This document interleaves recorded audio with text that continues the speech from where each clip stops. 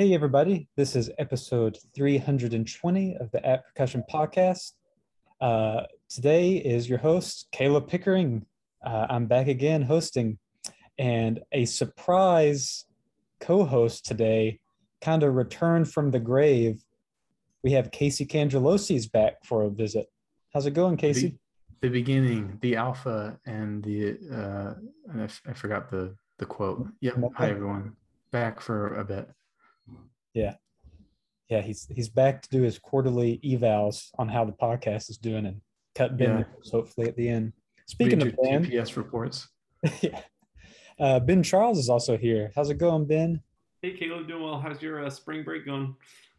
It's going okay. I had I had a recital right before the break started, and then I flew down here to Texas to it was great, but it's one of those things, I'm sure y'all have experienced it, where you're building and you're working, it feels like you're nonstop, and then you just hit like a field of nothing to do. And it's kind of like yesterday, I just kind of sat here and played Nintendo Switch for a couple of hours, and it was really cathartic and nice. But how was the recital? You told us you did like a 30-minute sort of theatrical run together thing. Yeah. Something I think I'm going to do from here on out is a 30-minute lecture recital. Beforehand, it seems like it goes really well. The faculty got something out of it even. The students got to get a little deep dive into some of the works. And yeah, I did about a 35 minute kind of seamless transition of, I did some other pieces as well, but I did Silence Must Be, the Terry DeMay solo conductor, into Casey's Gender of Metal, which is a timpani-esque type solo, and then into Casey's Bad Touch, the one for lighting effect and gesture with the stick, and then into a piece Casey and I both played called Ritual 1 Commitment B2M, which is a Jesse Marino piece where basically it's a Boys to Men track, I'll Make Love to You, playing in your ears, and you smack a snare drum and turn on the lights on and off on the back beats. And then as it gets to I think the second chorus, the music just kicks on over the loudspeakers and plays, and then it's gone.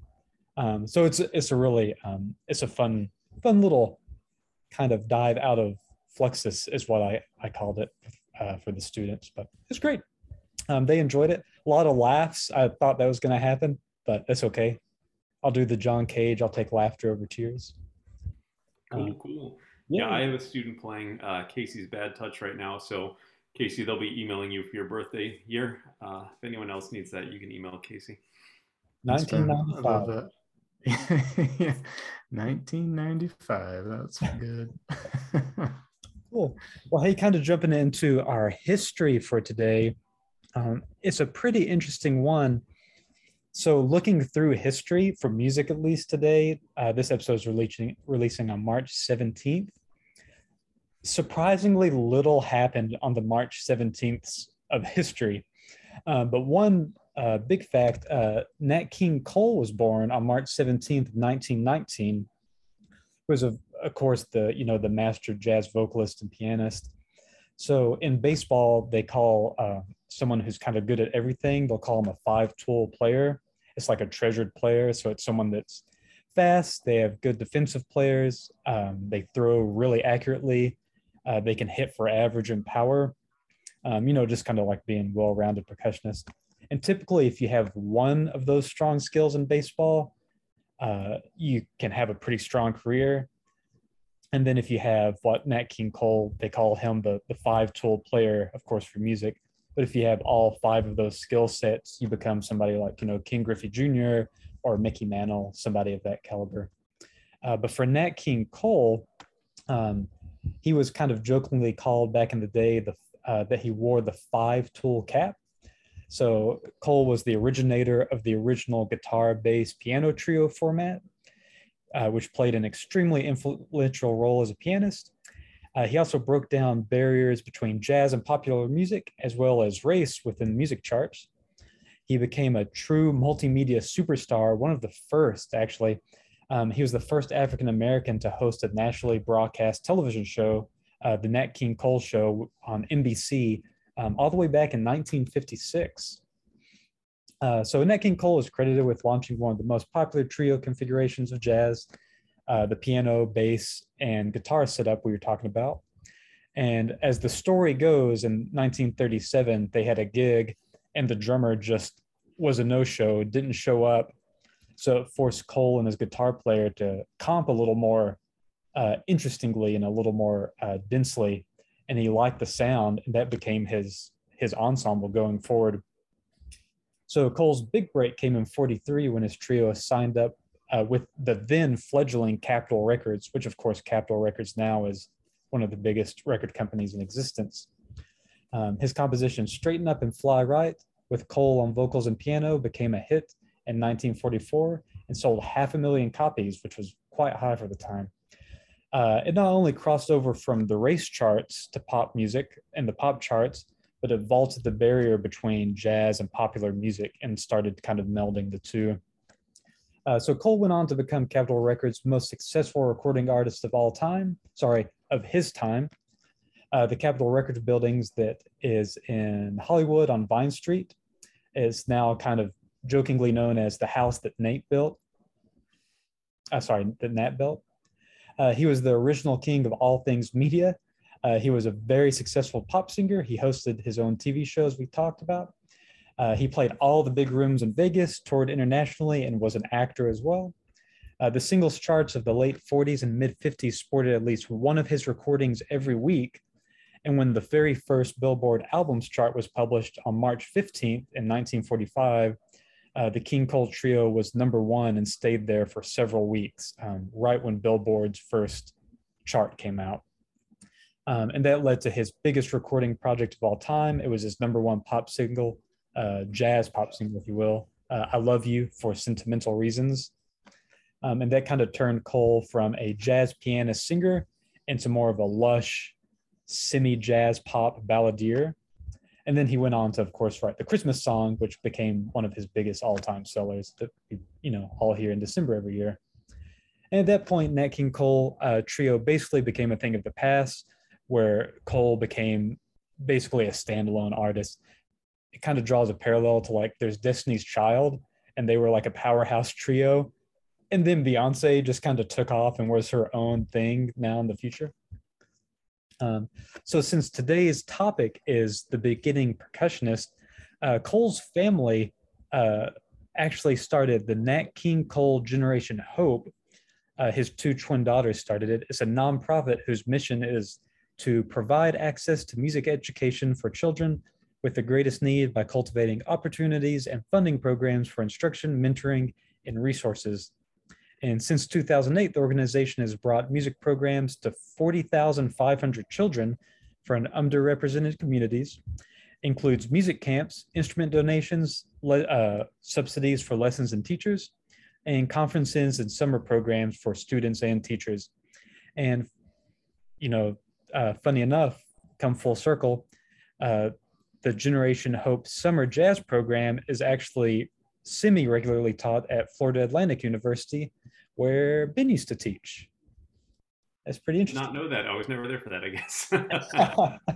You must have missed that one. Yeah, it's I had not heard of that organization before reading about them this weekend. But it's funny enough, it says 40,500 students reached, and they've only have funding of just over $2 million since 2008, which is actually a pretty small amount for, nearly 14 years of successful outreach for music education. So I thought that was pretty cool. But speaking of the beginning percussionist, our guest today currently serves as the Associate Band Director and Director of Percussion Studies at Byron Nelson High School in Trophy Club, Texas. His drumlines have achieved high placement at the HEB, Plano, and Lone Star Drumline contests. Prior to his appointment at Byron Nelson High School, he was the percussion director at John Horn High School, where they placed third in the 2012 PAS Marching Percussion Festival in the Standstill Division.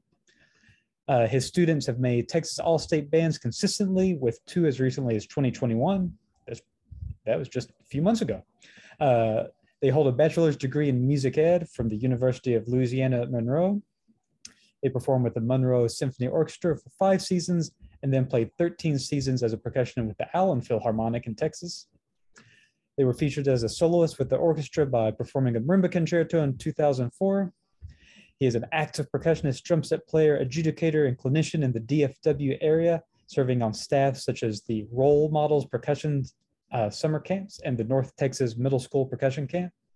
They're an educational artist for Mapex Majestic and have presented percussion clinics at the 2019 TMEA Convention, the 2021 Art of Teaching Music Symposium, the 2021 Strive Mind Director Symposium, and the 2021 Texas Bandmaster Association Convention. And most recently, I believe it's the 2021 Midwest Conference.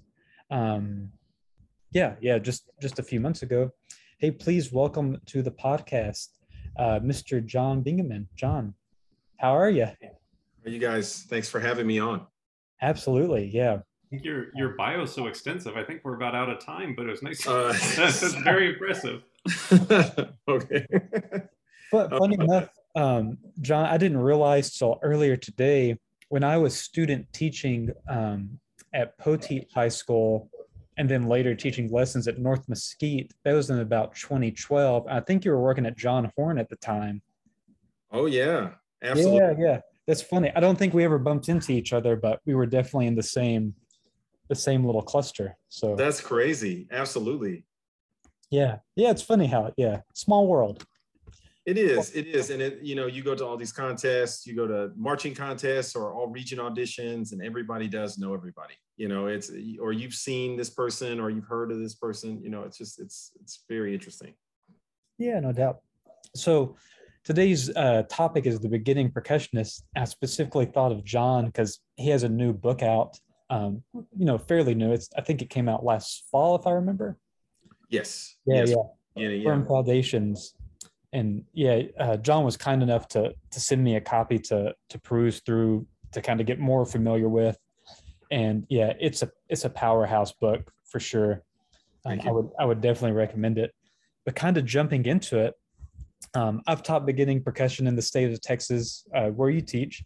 And I imagine the majority of us here on the show, including those who aren't with us today, have taught beginning percussion at some point in our lives, whether it be a beginner class, a beginning band class, or even one-on-one individual lessons. Can you kind of walk us through your approach to pedagogy and teaching beginners specifically to be just successful? Because you have quite the track record of it. Sure. Well, first of all, when I first started this, it was 21 years ago when I became a percussion instructor in Allen. I recognized pretty quick that that the beginning percussion class has a direct result or a direct effect on what your program is going to be down the road. If they do get through that beginning year and they have learned some things incorrectly, some things are very hard to correct. And learning how to judge when something is strong enough to reach the point where you want it to be eventually, or if it's deficient enough where it won't reach that point. I think that's one of the things that you want to develop, that sort of judgment. I do think that there needs to be a protocol in the classes, something of organization, but it doesn't have to be militant. It's organized. I would categorize my classes as being organized and ordered, but it's not necessarily always like you can hear a pin drop. Because I do want some bit of engagement there. I think the engagement is important. Sometimes you can have really quiet kids that aren't listening to you at all. And I've seen that many times. In terms of what I'm trying to do with them, I'm trying to get through a certain amount of material in the order that I think is going to yield the best results in terms of the next logical approach for everything. Now we'll kind of talk about that with the book a little bit later, but building their technique, building that rebound stroke, making them understand how important the actual techniques are and what these building sensations in their hands, such as rebound or those kind of strokes, building their timing to a really, really picky level. And when I say picky, I mean they have to be picky about it, right? And it's important for us to be picky about it, but if they're not in a position to be picky about it themselves, if they're not aware enough, then they can't really do it. So I think trying to teach them to like the things that you like and to hate the things that you hate. Like, you know what I mean? Like if they, like when we hear a flat flam, we hate the sound of that, right? You have to teach them to hate the sound of that too. If they only just like don't like it because you said so, that's not enough. Like they have to like dislike the sound or dislike things that aren't quite right. And then of course, this is the time to really drive home things like the importance of being well-rounded. You know, you mentioned that earlier, that, you know, snare or drums and mallets are just as important, and the accessories, and then being able to execute on the accessory instruments and crash cymbals and bass drum and those things like that. And the knowledge to do so is just as important as playing a great double stroke roll or playing scales on mallets. That's where you really sort of create that culture of doing that, right? So you're creating a culture and sort of a belief system and creating a value system with the students that's going to be long lasting. Like you're basically creating currency in your program. Like what makes someone good? What makes someone really think that they're successful? Or what is fun even? Like what did you define fun? I can show you a class that's having a ton of fun, but they're not learning anything, right? What type of fun are they having? Are they having fun of accomplishing and learning music? And then of course, the last one I would say is like the ability to practice well, or to at least start that, right? You know, as musicians, we have to practice practicing and understand how you accomplish during that time, teaching them how to use their time wisely and to practice, and that it does work and it can work, and starting those positive cycles of reinforcement through time investment. So if that's what you're looking for, you know, that's my basic idea of pedagogy and the things that I'm trying to get across in that beginning year. And of course, a certain level of proficiency towards the end. There's certain types of solos I want them to be able to play, and certain things I want to understand, you know. John, well, I loved what you said about you want the students to hate the stuff you hate. And of course, you want them to like what you like too, but get that in their ear, like a popped flam, you know, or a flat flam is something they start to dislike also. And I think that's so relatable to how I like to approach teaching non-percussionists as well. It's like, hey, can you just learn, like, hey, that tom-tom that sounds like a trash can, you should just learn to dislike that. And you need to get a sense and a palette of what good percussion sounds like, because a lot of people approach an instrument and it just sounds what it sounds like, and they take the drum as the authority. They say, oh, that timpani sounds really, yeah, like a trash can, but hey, it's a timpani, it probably knows better than I do. So like how do you get that aesthetic into the student's ear and get them to, like you said, like dislike the popped flam sound?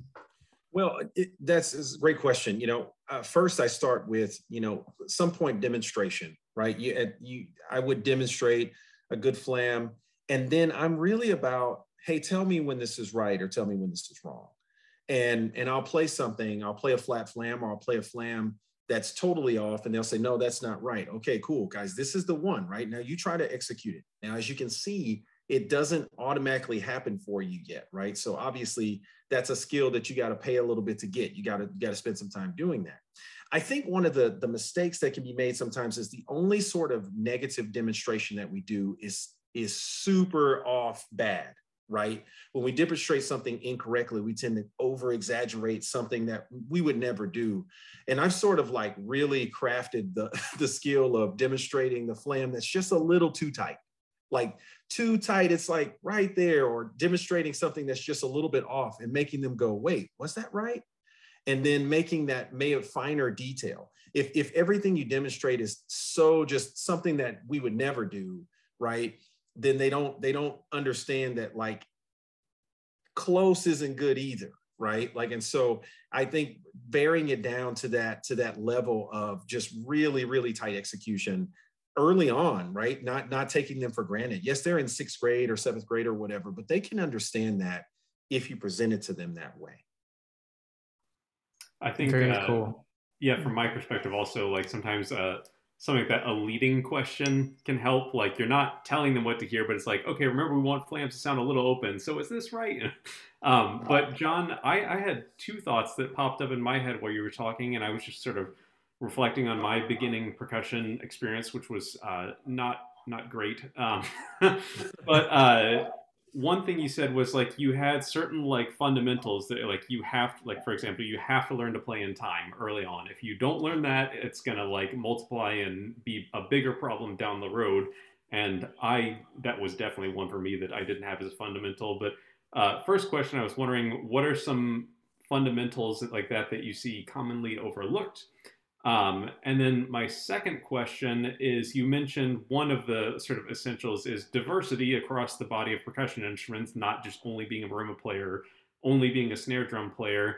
And I think that a lot of the time, less experienced middle school educators will sort of use like playing snare drum as a reward. Like, oh, if you play your scales well, you can now start snare drum, which I don't like. So I was wondering if you had any tactics to encourage players to branch out to the diverse family of percussion instruments. Sure. Okay. So there's a couple different things here. So number one, the reward system for the snare thing, I would definitely not do. And here's the big reason why is that you have to start with the drum element first. Now, this is, again, I feel very strongly about it. It's still my opinion at the end of the day. But I feel strongly enough that like, if you don't start with the drum element, the hands don't get developed. Therefore, the mallet stuff, even if you are striking the right notes and they learn how to read and all that stuff, they'll never really develop. Or when I say never, I'm using that proverbially, right? Like it'll be more difficult and maybe perhaps further down the road than you would like in the development. Okay, let's go with that. But you're slowing the process down a lot. So first of all, I think the sequence is just important. The when is just as important as the what. Right? So you want to start with the drum aspect, really develop the hands and that kind of thing, and then branch off into the mallets. Now, when you go to the mallets, I think making it as the least intimidating as possible, meaning that you're not afraid to do some very basic theory things at the beginning. Take the time to do the musical alphabet, to make them understand the instrument. I think one of the things that really turns students off from the beginning from mallets is they don't understand it. And we know as humans that we don't like things we don't understand, right? Yeah, I think that's why the kids that already play piano are always the ones because they understand it. They do, right? And now this is great, right? Because it's right. You know, I think the best thing you could ever do is just like, hey, say A, B, C, D, E, F, G, A, G, F, E, D, C, B, A. Now, obviously I go slower than that, you know, but we do the grid. It's forward and backwards. But you know, do it first. And it's a very common thing here in Texas. But the first time you go to a marimba and you go, all right, in the right, I say left garage and right garage. For G is left garage, A is right garage, right? You know, so you learn that note. Now A, B, C, D, E, and they just do that, and immediately they go, oh, okay, sure. Versus like, no, this is a C. The C is here. Now the F is here, right? They get kind of intimidated by that because now that they see it as this thing they have to remember, which it is, but there's no familiarity with like any sort of system that they can perceive, right? So knocking that sort of wall down of I don't understand this, I hate this already, will really open the door for the mallet stuff. I take the opportunities with the accessory instruments when we do our band time. Sometimes that is for the winter concerts and beginning band. Every program's different. I have some programs that will do one right around March, just right before spring break or right after spring break, and very commonly at the very end of the year, right? Whenever we go into that, when we're teaching band music, that's when I really take the opportunity to explain those instruments. And I talk to them as much as I can about that, about the importance of making those instruments, you know, sound the right way. And I'll do several different instruments. You know, I like to do claves where to show them like, all right, here's some claves, you know, try to play them. And then they can't do it and they give them back to me and I go, wait, maybe they're broken, you know, and I do that. And they kind of get a kick out of those things and they start to understand that like, okay, it's not just automatic that I can just play all these instruments and you have to know how to do them all. And so they sort of get into that. Skills that I think are overlooked sometimes. I think that technically the acclimation of the fingers to the stick is overlooked.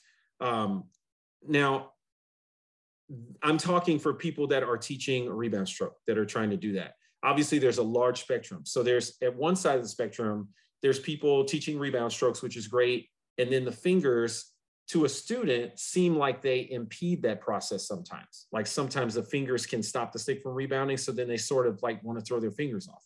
On the other side of the spectrum are like when people just teach, like I've seen people hold the stick like this, and then the students just play, and there's nothing going on under the hood, right? They're holding the stick into their break, what I call the break, which is right here on the side of the hand.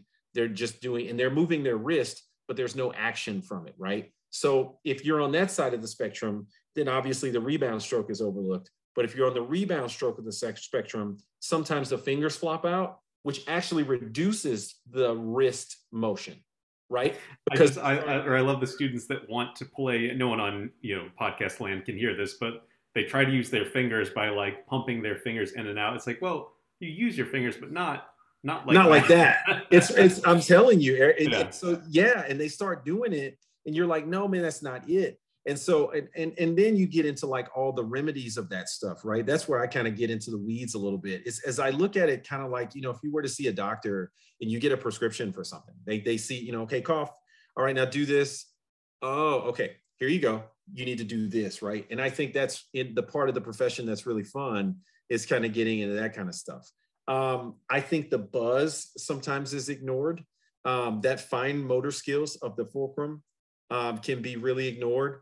And I think that helps to develop the fulcrum a lot. And I do now, that being said, obviously the double stroke roll, when we're doing that, that's something huge that I want the beginners to be able to do in their solos at the end of the year, but don't be afraid to get into that buzz. And going back to the finger acclimation thing, the crescendo, decrescendo, like having some sort of exercise that forces them to stop the stick from rebounding quite as high. It's very difficult to do that without fingers on the stick.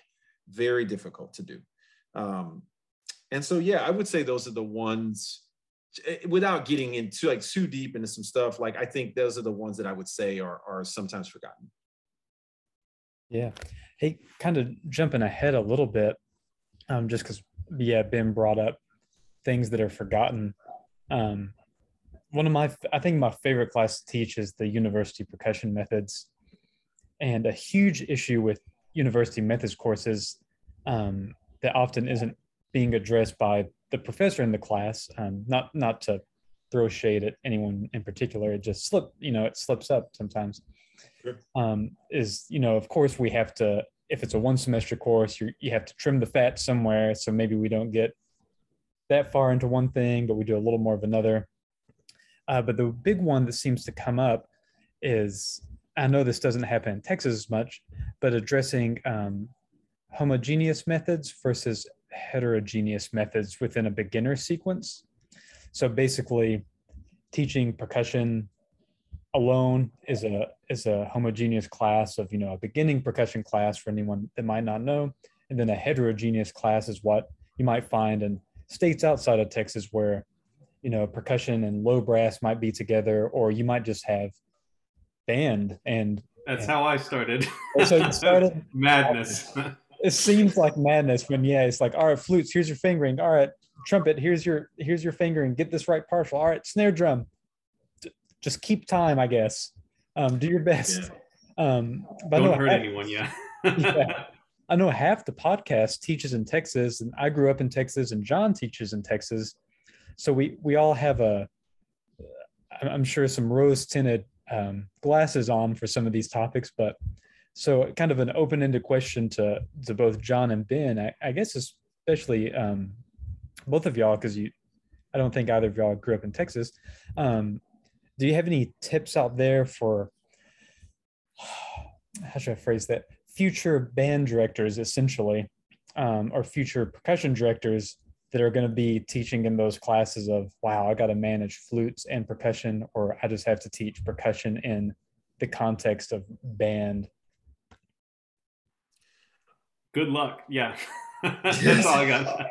It is definitely a challenge. I think there's smaller material that you want to get to. And so you want to really shrink it down to probably that first year, developing as good of technique as you can, playing some basic exercises and basic techniques.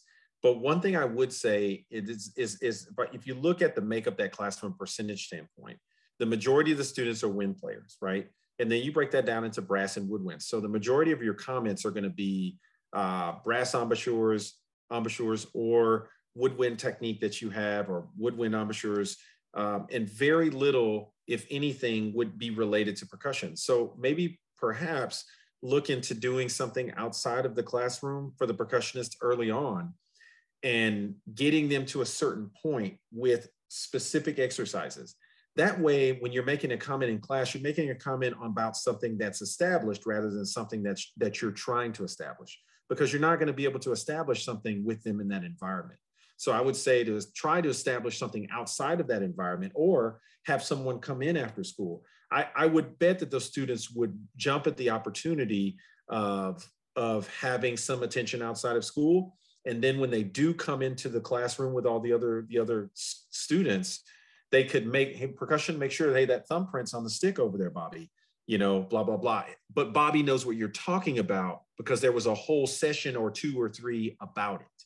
Versus like, if you made that comment to Bobby in the middle of that class while trying to teach that, no, it's not effective, right? Because there's nothing there that they can latch on to and no previous experience. This is maybe a bit more esoteric, but I remember in my brass methods class, the horn professor came in and said, how many of you feel prepared to teach horn today? And, a few brass players raised their hand, but I sure didn't.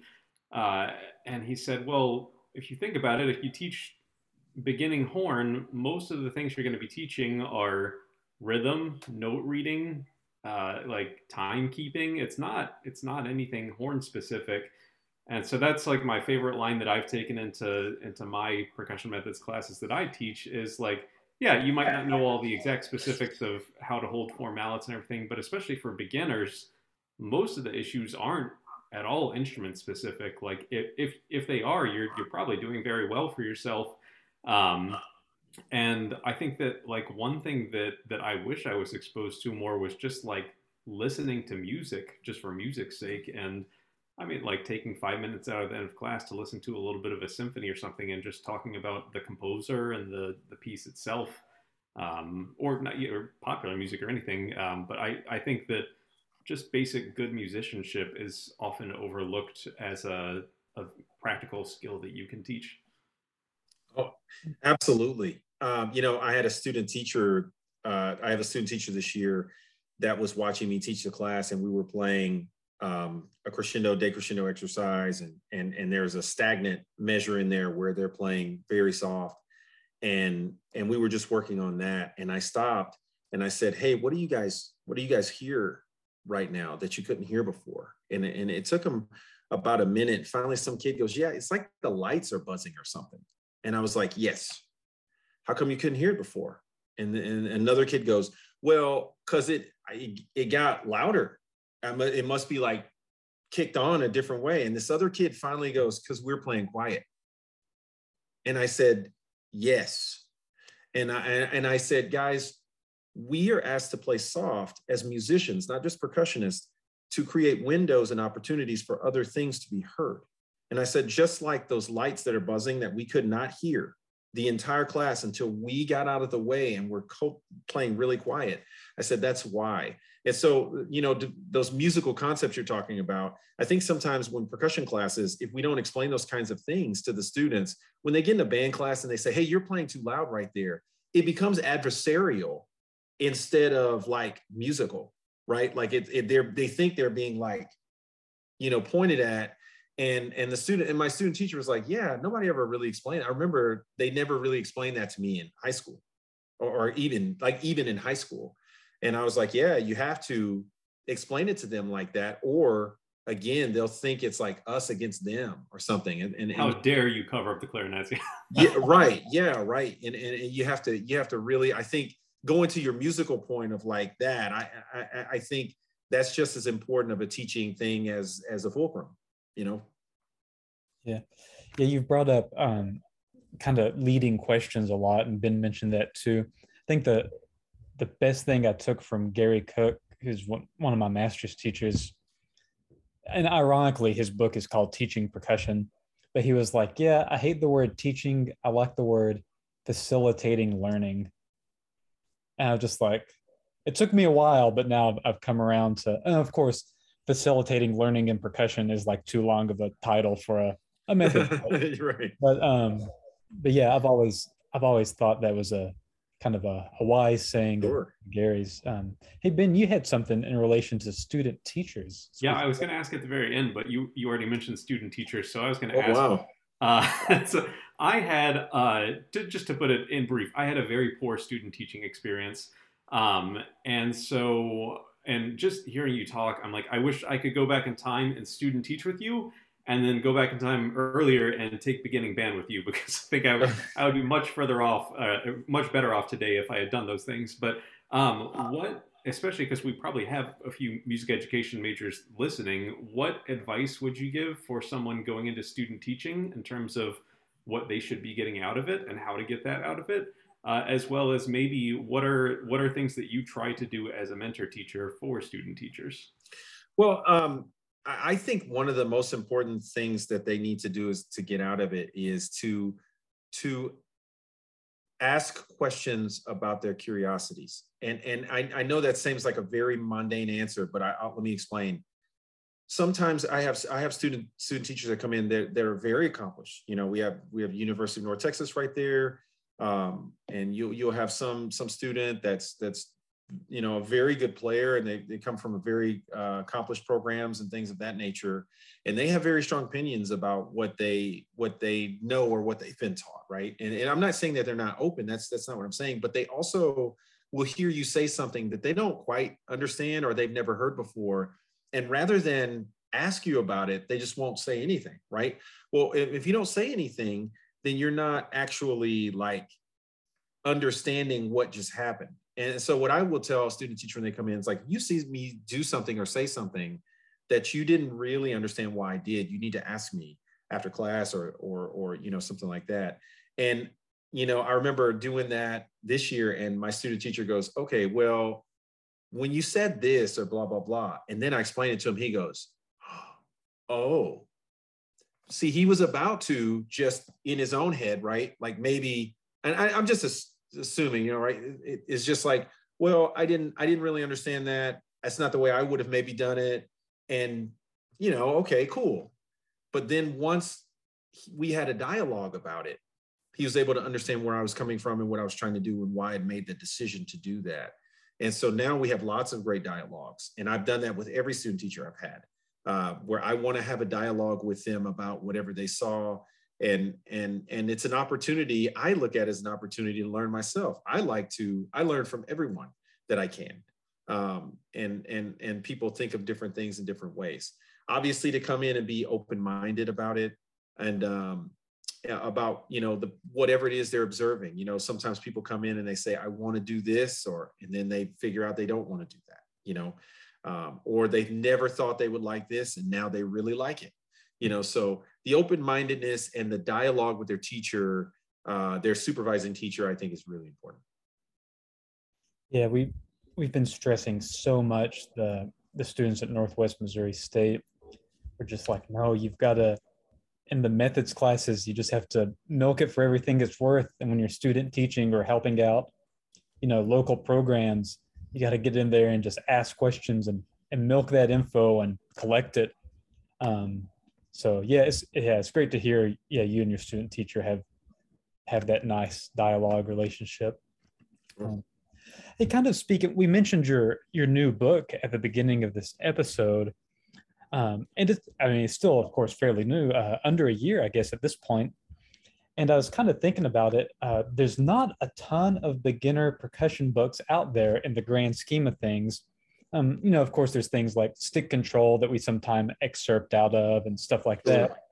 But really, the big two, or I guess big three, you know, we've got Ken and Wiley's Successful Steps that I've used a ton. The Mark Wessel series, which I've also used a ton of different programs, and then you know, kind of the third, the band books, the Essential Elements, the Accents on Achievement, all those, which have gotten a little bit better. I think Mark Wessel's or someone, I can't remember who, rewrote some of the percussion parts in it, so they've increased they've increased in quality a little. I haven't looked through them. Yeah, I haven't seen any like new editions, but I just remember like looking back through them, it's like, this is wrong. Like that's not, not how you play a roller. Yeah. But The in grace terms note's of not supposed to be after the primary note there. yeah. Huh, yeah, that flam, yeah, it says the small note is the right and the other one's the left. I think it should be. Yeah, a lot of interesting things, but obviously Firm Foundations is quite a quality text, and it seems like Thank you. it's becoming integrated in a lot of programs. But kind of what led you to create your own book, and can you kind of speak to how that came about, the process of writing it and creating, because it's for anyone out there that hasn't seen, it's not just words on a page, it is pictures and diagrams and worksheets, and it's the whole package. So it's very in-depth. I wanted something, well, first of all, thank you for your kind words about the book. I appreciate that. I wanted to make something super comprehensive in all the ways that you're talking about. And before I go any further, I absolutely used Kennan's book, Kennan Wiley's book. I've used Mark Wessel's book. For a large part of my career, I used both those books, and they are great books, and I use them in with my programs. I think the biggest thing that led me to do it was I wanted a book that had the next thing that you did feel natural 100%. An example that I can give you is in like a lot of times books, you'll get to bucks, right? Bucks is like the thing you'll get to. You haven't played a downstroke yet. They've been starting from the up position, so they've never even lifted from here to go there. Like that's an entire thing, like learning how to do that. And now all of a sudden you have a technique that goes down, up, down like that, all in one. And you get there and it didn't feel natural for me, right? And that's just an example, right? And I think like just sometimes working through, I would feel like there was a lot of compounded things. And what I wanted to do was break down some of those things. I have a big deal with, I think sometimes we're asking the students to do so many different things at once. They're learning the notation of something, the playing of something, the understanding of this new thing. And then there's compounded skills on top of other skills in this new thing that we're doing. And so I wanted to go, okay, it's time to learn the downstroke. Let's just learn the downstroke. And I thought there was a way to manage that. I wanted the book to be a page turner. In other words, like the next thing you need to do is on the next page, and you don't have to skip around a bunch. Whenever I talk to colleagues of mine over the years, everybody talks about how much they skip around. I skip around, I go here, then I go there, then I go here, then I go there, then I go back here, then I go to the end, and I come back. And so one of my goals was to write a book, hopefully that people could just turn in, right? I also, and I don't want to be long-winded here, I wanted the warm-ups to be able to evolve. Like the warm-ups at the back of the book, I felt like sometimes they could be out of sight, out of mind a little bit when they're at the end. And so I made it where all the warm-ups are in every chapter so that they are in the form that you want them in for that moment in time. Wherever they are, 8 on the hand needs to look like this. It needs to have these many variations, but it might add a variation next week, right? Instead of it all being there at the end and having to kind of decipher through it. So that was the other thing, is I wanted to be able to sequence to such a finer extent, including the mallet pacing. A lot of the books will start with the mallet playing at the beginning. Well, if you talk to people in Texas, they'll tell you they don't want to start playing mallets at the beginning. And so what I did is made the theory part of the lessons, the first 5 chapters of the book. So there's these foundation chapters that are introduction chapters to the book. And then it gets into chapter 1 when everything's kind of established. And then that's just like theory, all the musical alphabet stuff, the filling in the blanks. How does the musical alphabet apply to the instrument? How does it apply to the staff? These are the instruments that we play in mallets. This is what they're called. These are the parts of them. This is nodal point. And then finally, there's a mallet foundation chapter that's an intro to mallets, this big intro when it's time to play mallets, so that the teachers and students didn't feel like they were getting behind right from the beginning. with the mallet reading that they're skipping and then having to come back to. So that's a fairly long answer, but that's what I wanted it to be. Yeah, no, that's great.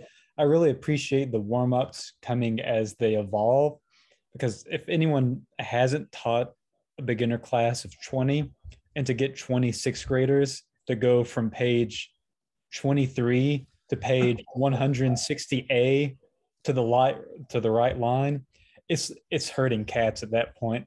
Yeah, half of them are going to make it. We're going to lose the other half along the way, and by the grace of God, 5 of them will just happen to land somewhere within 10, 10 pages of it. So yeah, it makes a lot of logical sense. But yeah, so again, yeah, the book is really great. If anyone out there hasn't checked it out, I would definitely recommend it. It kind of feels like you're saying, it evolves. So there's I think my favorite thing is it goes from, I might have the order wrong, but it goes from like an introduction to exercises to what I would call workbook type things, where you often have small written assignments every now and then, even if it's like labeling or stickings or things like that. But it almost works as what I would call like a self-study text. Like if somebody was gonna start percussion from the get-go and they couldn't have a teacher, on hand, it feels like a comprehensive enough book that, without being long-winded, funny enough, that it could it could carry a person from beginning to intermediate.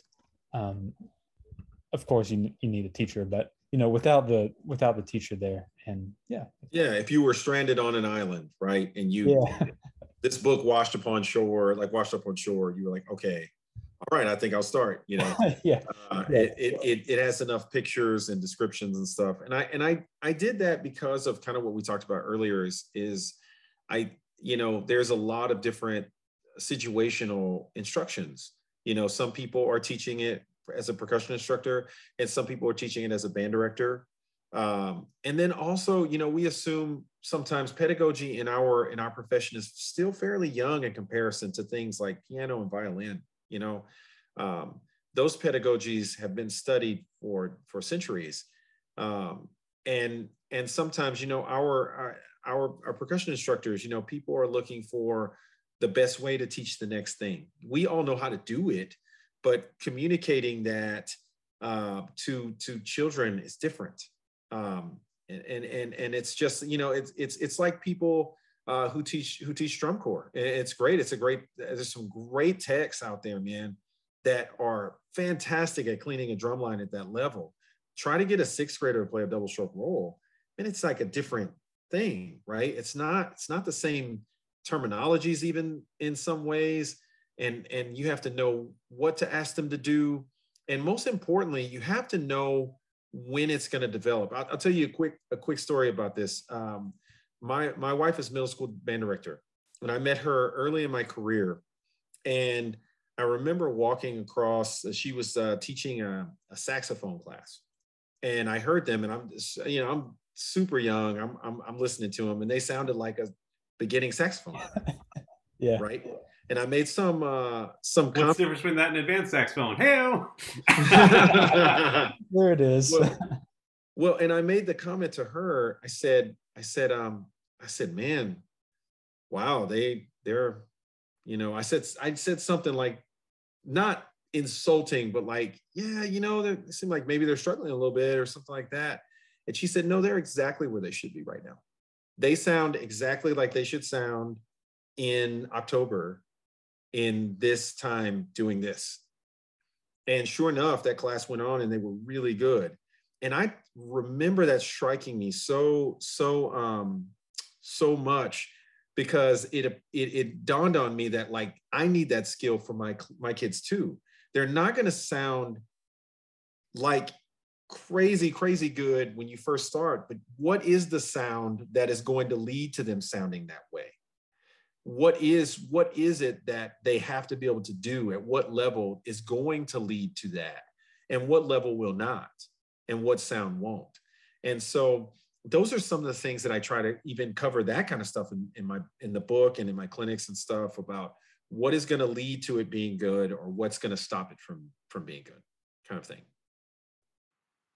John, I wanted to ask about the sort of, I'll call it the seventh grade year, because we've talked a lot about, like, especially in Texas, you have percussion class where the percussionists are surrounded by percussionists, but it must be like maybe a rude awakening or just a very strange situation for them to go into a room of other instruments and be stuck at the back of the room and maybe not paid as much direct attention to.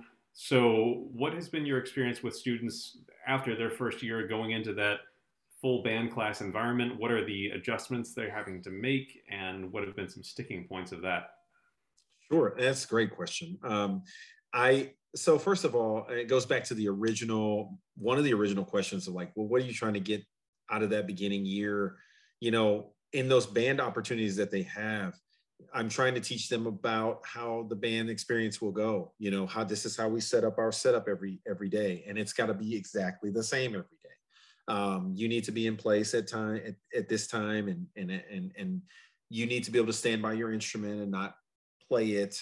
When we switch pieces, you want to be able to switch pieces and not talk or not make a bunch of noise. We also talk about the importance of being able to set certain things up, but that can be a sticking point. You don't always have as much time as you would like to do that. Now, full disclosure, which is common in Texas. I see my symphonic band, which is going to be predominantly seventh graders, and my wind ensembles, which is predominantly eighth graders, you know, depending on the year, twice a week. So I'll do a Monday, Wednesday, Tuesday, Thursday rotation with my two middle school feeders. So in those 2 days that I come over, I'm able to work with them on things like their all region music or a percussion ensemble, but I'm also there with them in band rehearsals. If the band director says, hey, we really, you know, could you be in the band rehearsal today and just kind of listen to the things that they're doing, make some comments and do all that. That's where you have an opportunity to really talk to them about how they're functioning in the band, what's to listen for, and that sort of thing. If there's a decorum issue you need to address, you sort of partner with the band director to do so. There's always a steep learning curve with the setting up and stuff, and that sometimes people can be a little impatient with that because it can be a sort of unfair at times, right? You know, all these other students, they just get their case and they open it and they assemble their instrument, and they're ready. And us, you know, we have so much, there's such a learning curve to set up the toms and the even like, yes, the snare drum stays on the stand, but like, where should it go every day? And then, hey, it's not level today. Somebody adjusted this thing. How do I get it back there? And there's all these different things that you want to use, but just encourage the band directors to be patient with them as they're doing that. And mine are, and then to help the kids through that. So it's if they have the band experience in sixth grade, like I'm talking about at the winter concert or the spring concert, and they do a percussion ensemble or something like that, they're going to have some experience with it. And, you know, I talk to them about it. Hey guys, next year when you're in band, you're not going to be able to just tap on tap on a drum while, you know, in between things or pieces. So I'm always kind of talking about the next thing, the next step to the process. And then of course, help them in my rotational time during the week. Nice. Yeah, I feel like, yeah, everything you do is very meticulously thought out and prepped for success. So it's good example. Yeah, your student teacher's lucky. I student taught with, funny enough, Steve Kath. Oh, he's great. And Steve, I've known Steve for a long time. He's a great percussion instructor. Yeah, he was the same way. Like everything was set up so well, and there was a method to the madness. And I got a whole lot out of that. And yeah, I imagine. Yeah. Hey, so this will probably be way too broad of a question because we could be here for hours talking about it. But your Midwest clinic, also called Firm Foundations, and as well, there's the Majestic video with Rick. So your Midwest clinic called Firm Foundations as well. It covered everything basically from selection process of beginners in the first year all the way through the end of the first year, more or less, all those really crucial, fundamental, foundational, spots that need to be there for that first year to be successful. I wasn't able to be at Midwest. I've only been at Midwest once, but could you give us kind of some of the salient details, some of your takeaways from that? We may have already covered them at length. No. There's some for sure. So I talk about I do talk about the selection process. I think it's very important. We can elaborate farther about that later if you want. And then I do talk about the importance of establishing the technique early, like trying to establish a fulcrum and establish, the hinge correctly. I think some of those things you have a window there for them to be the right degree of right, of correct, before you have an uphill battle. And then I do talk about the scaffolding of notation. I in my book, I talk a lot about, they have triangles and dots to notate the downbeats and upbeats at first, and their stickings. And so when I'm teaching certain things, I like to teach like the 1-to-1 note ratio. I teach note ratios. So the 1-to-1 note ratio is just one note for every one beat. And the saying is you put your foot with the metronome and your hands with your feet. And so the coordination of just tapping your toe and perfectly placing your hand with that foot in the metronome in chorus is one of the things that starts the timing. And Ben, you had made a comment about that earlier about the timing aspect. That's one of the ways that I do that, is to teach the 1-to-1 note ratio and the 2-to-1 note ratio, where you don't need quarter notes and eighth notes to do that. I just use triangles and dots. And the reason why I'm making a point about that is because the notational aspect adds a degree there of complexity. Or when they are messing up on it, are they messing up on it because they're not reading it correctly, or because they don't understand the rhythm, right? And I think that's something that I like to drive home. That reminds me so much of, in college, I had to take a class called Teaching Reading and Writing, like English, not music. Yeah. And they said like a lot of students struggle with history, not because they're not good at history, but because they can't read. Like they can't read their history book. And likewise, with especially early music students, I can imagine, like, it's not that they're stupid and can't figure out rhythms, like just the reading of it and translating that into music is hard. That's right. Yeah. It's there's a thing in the book that does a oh my God, it's the offset trainer. And I love this offset trainer. What it is it has these, once they do learn eighth notes, right? So we get through the triangles and the dots with the stickings, and they learn eighth notes. And then it's this thing that has these little note heads with a dot in it. And those are the optional notes. So I'll tell the students to play through this offset trainer. It's got just 4 measures of eighth notes.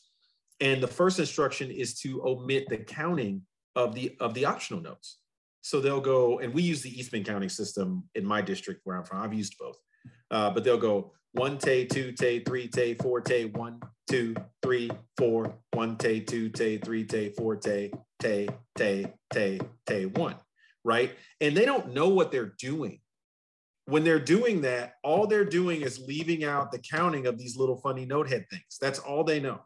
And the next step is to leave out the playing, but not the counting, right? So then they'll go 1 tay, 2 tay, 3 tay, 4 tay, 1 tay, 2 tay, 3 tay, 4 tay, 1 tay, 2 tay, 3 tay, 4 tay, 1 tay, 2 tay, 3 tay, 4 tay, 1. Now we don't go that fast. They think it's super neat, right? We go through that whole thing, and then the third step is to leave out both. Well, then what do you have right there? You have these eighth notes, isolated eighth notes on the downbeat and the upbeat. And some kid will walk up to me, some years they'll go, "Hey, that was really neat when we just played like on the upbeat like that. Is there notation? Is there a way to like write that? That's awesome." And I kind of jokingly, I'm with myself. I go, "Hey, I'll think about that. That's a great idea. Maybe next week I'll come up with something." They go, "Okay, Mr. Bingaman, thanks." I'm not kidding, right? And they walk away, and I'm just laughing, right? Because the next week I teach eighth rest. But when I put that eighth rest in front of them, they have to go tay, tay, tay, tay. They're not struggling anymore with playing an upbeat isolated. They're just focused on the notation of something that they can already do. That's why I wrote the book, right? That's it. That's why I did it, for that kind of stuff. So like, I don't even remember the original question now, but like I got into that where that's the thing right there for me. No, that's awesome. Yeah, I love that idea of, yeah, they do it, but they don't know what they're doing, and then they learn what they're doing. And yeah, that's cool. But we had a good Facebook question from Andrew Smith. I always use the analogy in percussion methods because the two places I've taught it primarily, or three, are Nevada, Virginia, and Missouri. And at least Virginia, kind of the standard it seemed to be was you walk into band, you pick your instrument, and you have a good time. So there wasn't too much of a selection process. And my thing I always tell the class is, yeah, imagine this is our beginning class, and we're going to go make a commune together. And now half of us want to be tarot card readers, one person wants to make bread, and the other five want to be, they just want to write poetry. That's awesome. Those are great things, but we got to have somebody building a house and somebody doing something else, and a doctor. So, yeah. So when you have that beginning band concert and you can't play Frosty the Snowman in December, and your administrator comes knocking on your door wondering why you didn't put on a show, yeah, you gotta selecting beginners for an instrument is not a negative thing. It helps them be successful, helps us be successful. The Andrew's question is it's kind of a two-parter. In regards to the audition process, he puts in parentheses, choosing your percussionist. What is a positive thing that a student does or exhibit that sticks out to you and makes you really want them as a percussionist? And what makes you know they'll be successful as a percussionist based on that audition or tryout? Man, that is a broad question. It's and I definitely would like to answer it. So I have a 2-round process that I do where the students come in because I want to see them, twice. And first of all, selection process is so important for every instrument. It's like you said, 50% of the people want to do this, and band is so much like that, right? Like where it's like, where everybody wants to play saxophone or percussion or something like that, but we can't all do it. The reality of it is like a student that really should not do it will enjoy it for about a week and then they won't. And a student that gets selected, for instance, they're going to be the next great trumpet player, but they didn't really think about trumpet before they showed up. In a week, they'll really like it because they're good at it, right? So we all like what we're good at. So that was a great point you made. I want the students to, first of all, be able to take instruction. Like when I say to do certain things, I look at the way that they're able to take instruction. I'm looking at the way that they naturally move their hands. I'm looking at the way that they can perceive music. So I have like 4 tracks that I've been using forever that I'll play the first 2 in the first round. And I just put on a piece of music after I've asked them, taught them how to, make some basic strokes or whatever. And they just have to keep time. And I tell them, hey, don't try to rock out or anything. You're not giving a concert. They all kind of giggle. And I said, and I'll even demonstrate. I'll go like this. Mary had a little lamb. Little lamb. That's all I'm doing. I'm just keeping time, right? So I put on a piece of music and see what happens. And you can tell a lot from that, right? Like if they can't tell where the beat is in that piece of music, then that's probably something that's not good. Another physical thing now, because I think this is like a 2-part thing, right? There's like the physical aspects, and then there's like the other part of it. How well they can tap their toe and play at the same time, right?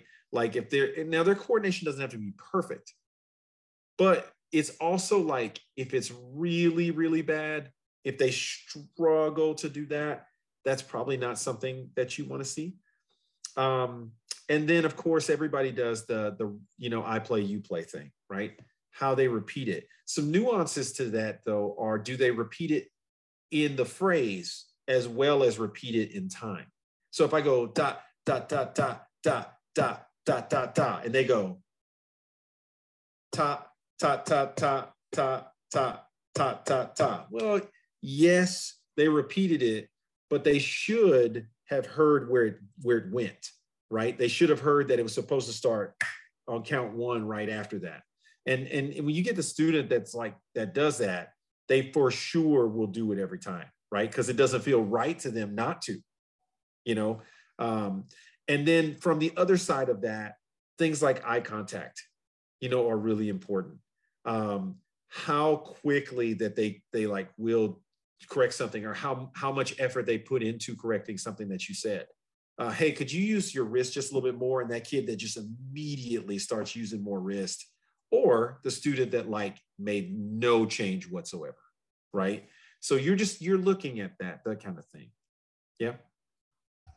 Emily Tanner Patterson had this really great quote she shared one time about the selection process, where she was like, I'd rather break their heart for an afternoon than make them hate music for their life. And that is great. And I was That's just like, exactly what I'm talking about. yeah. Yeah, man, I'm telling you, I've told parents that, because, you know, every year you'll field all kinds of questions with it. And I don't want to try to scare anybody. I don't have a lot of like hate from that. You know, most of the times the parents come in on my first round, they can see it.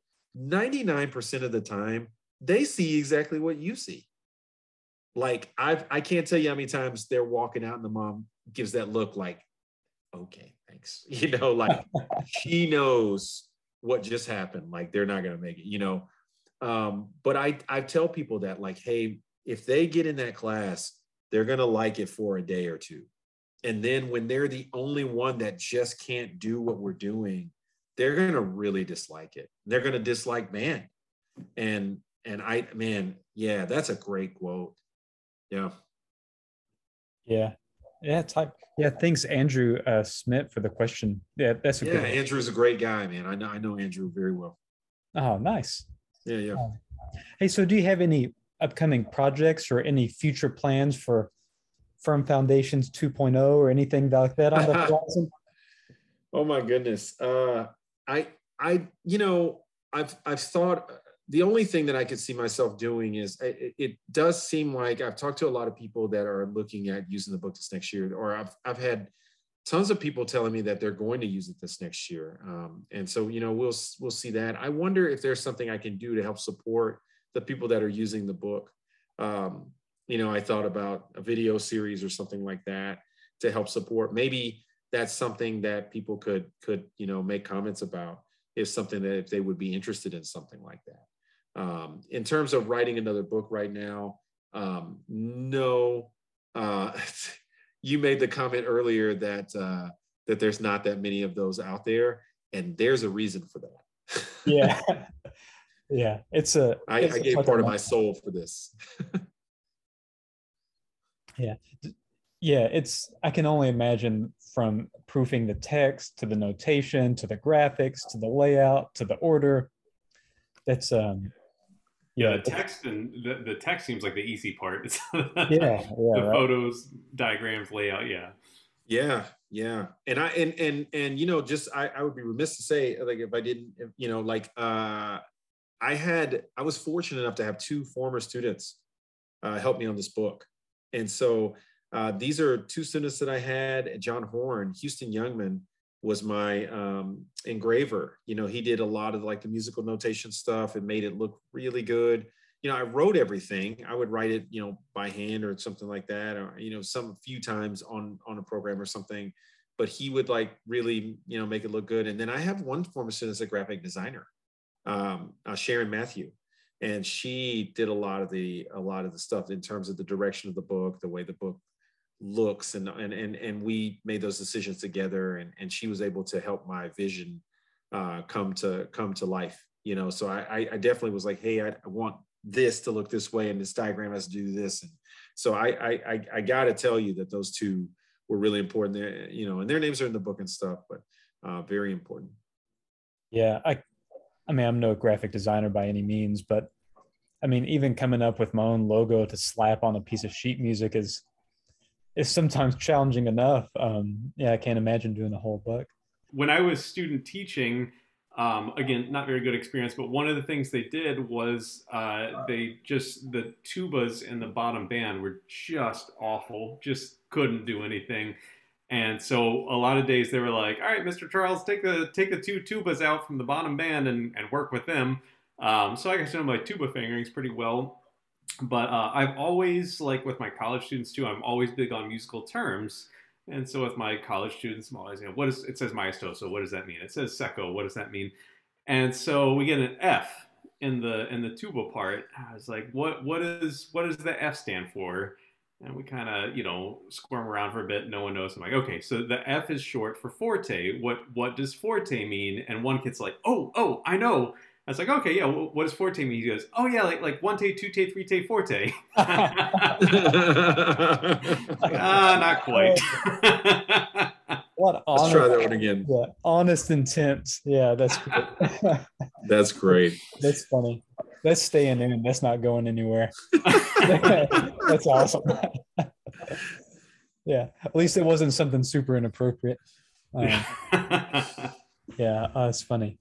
Well, hey, as we come to a wrap, yeah, John, thanks so much for hanging out, and yeah, it's just great.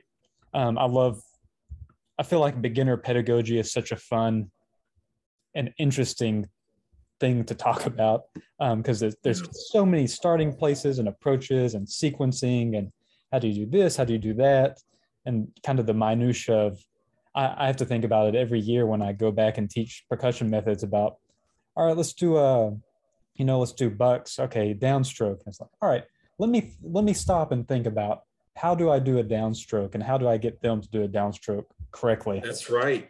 Yeah, that's right. Man, writing this book, it really challenges you because you have to know what you believe and why you believe it. You talk about, yeah, of course, I know this is my philosophy to a downstroke. And you go, wait a minute, is that exactly what I do? Yes, I guess, or, actually there's some nuances to it. Well, how do I want to communicate that? You really have to think about your approach on all that stuff. Yeah, for sure. And it's tough. Yeah, props to y'all out there doing it. Because yeah, that's where it all starts. Well, hey, John, thanks again, man, for hanging out. It was so great to meet you again and hear about everything. And yeah, if you're listening, you can find Firm Foundations for the Beginning Percussionist by John Bingaman. It's a great text. You can get it on Lone Star through John's personal website, I believe, and is it available anywhere else? jbpublished.com. Mm-hmm. Yeah, and this is what the book looks like here on Foundations. Yeah, nice. Yeah, we'll be sure to drop a link and all that stuff. But yeah, thanks for hanging out, and we'll catch everybody else on, wow, episode 321. Still blows me away every time hearing the number. So great. See y'all later. Thank you.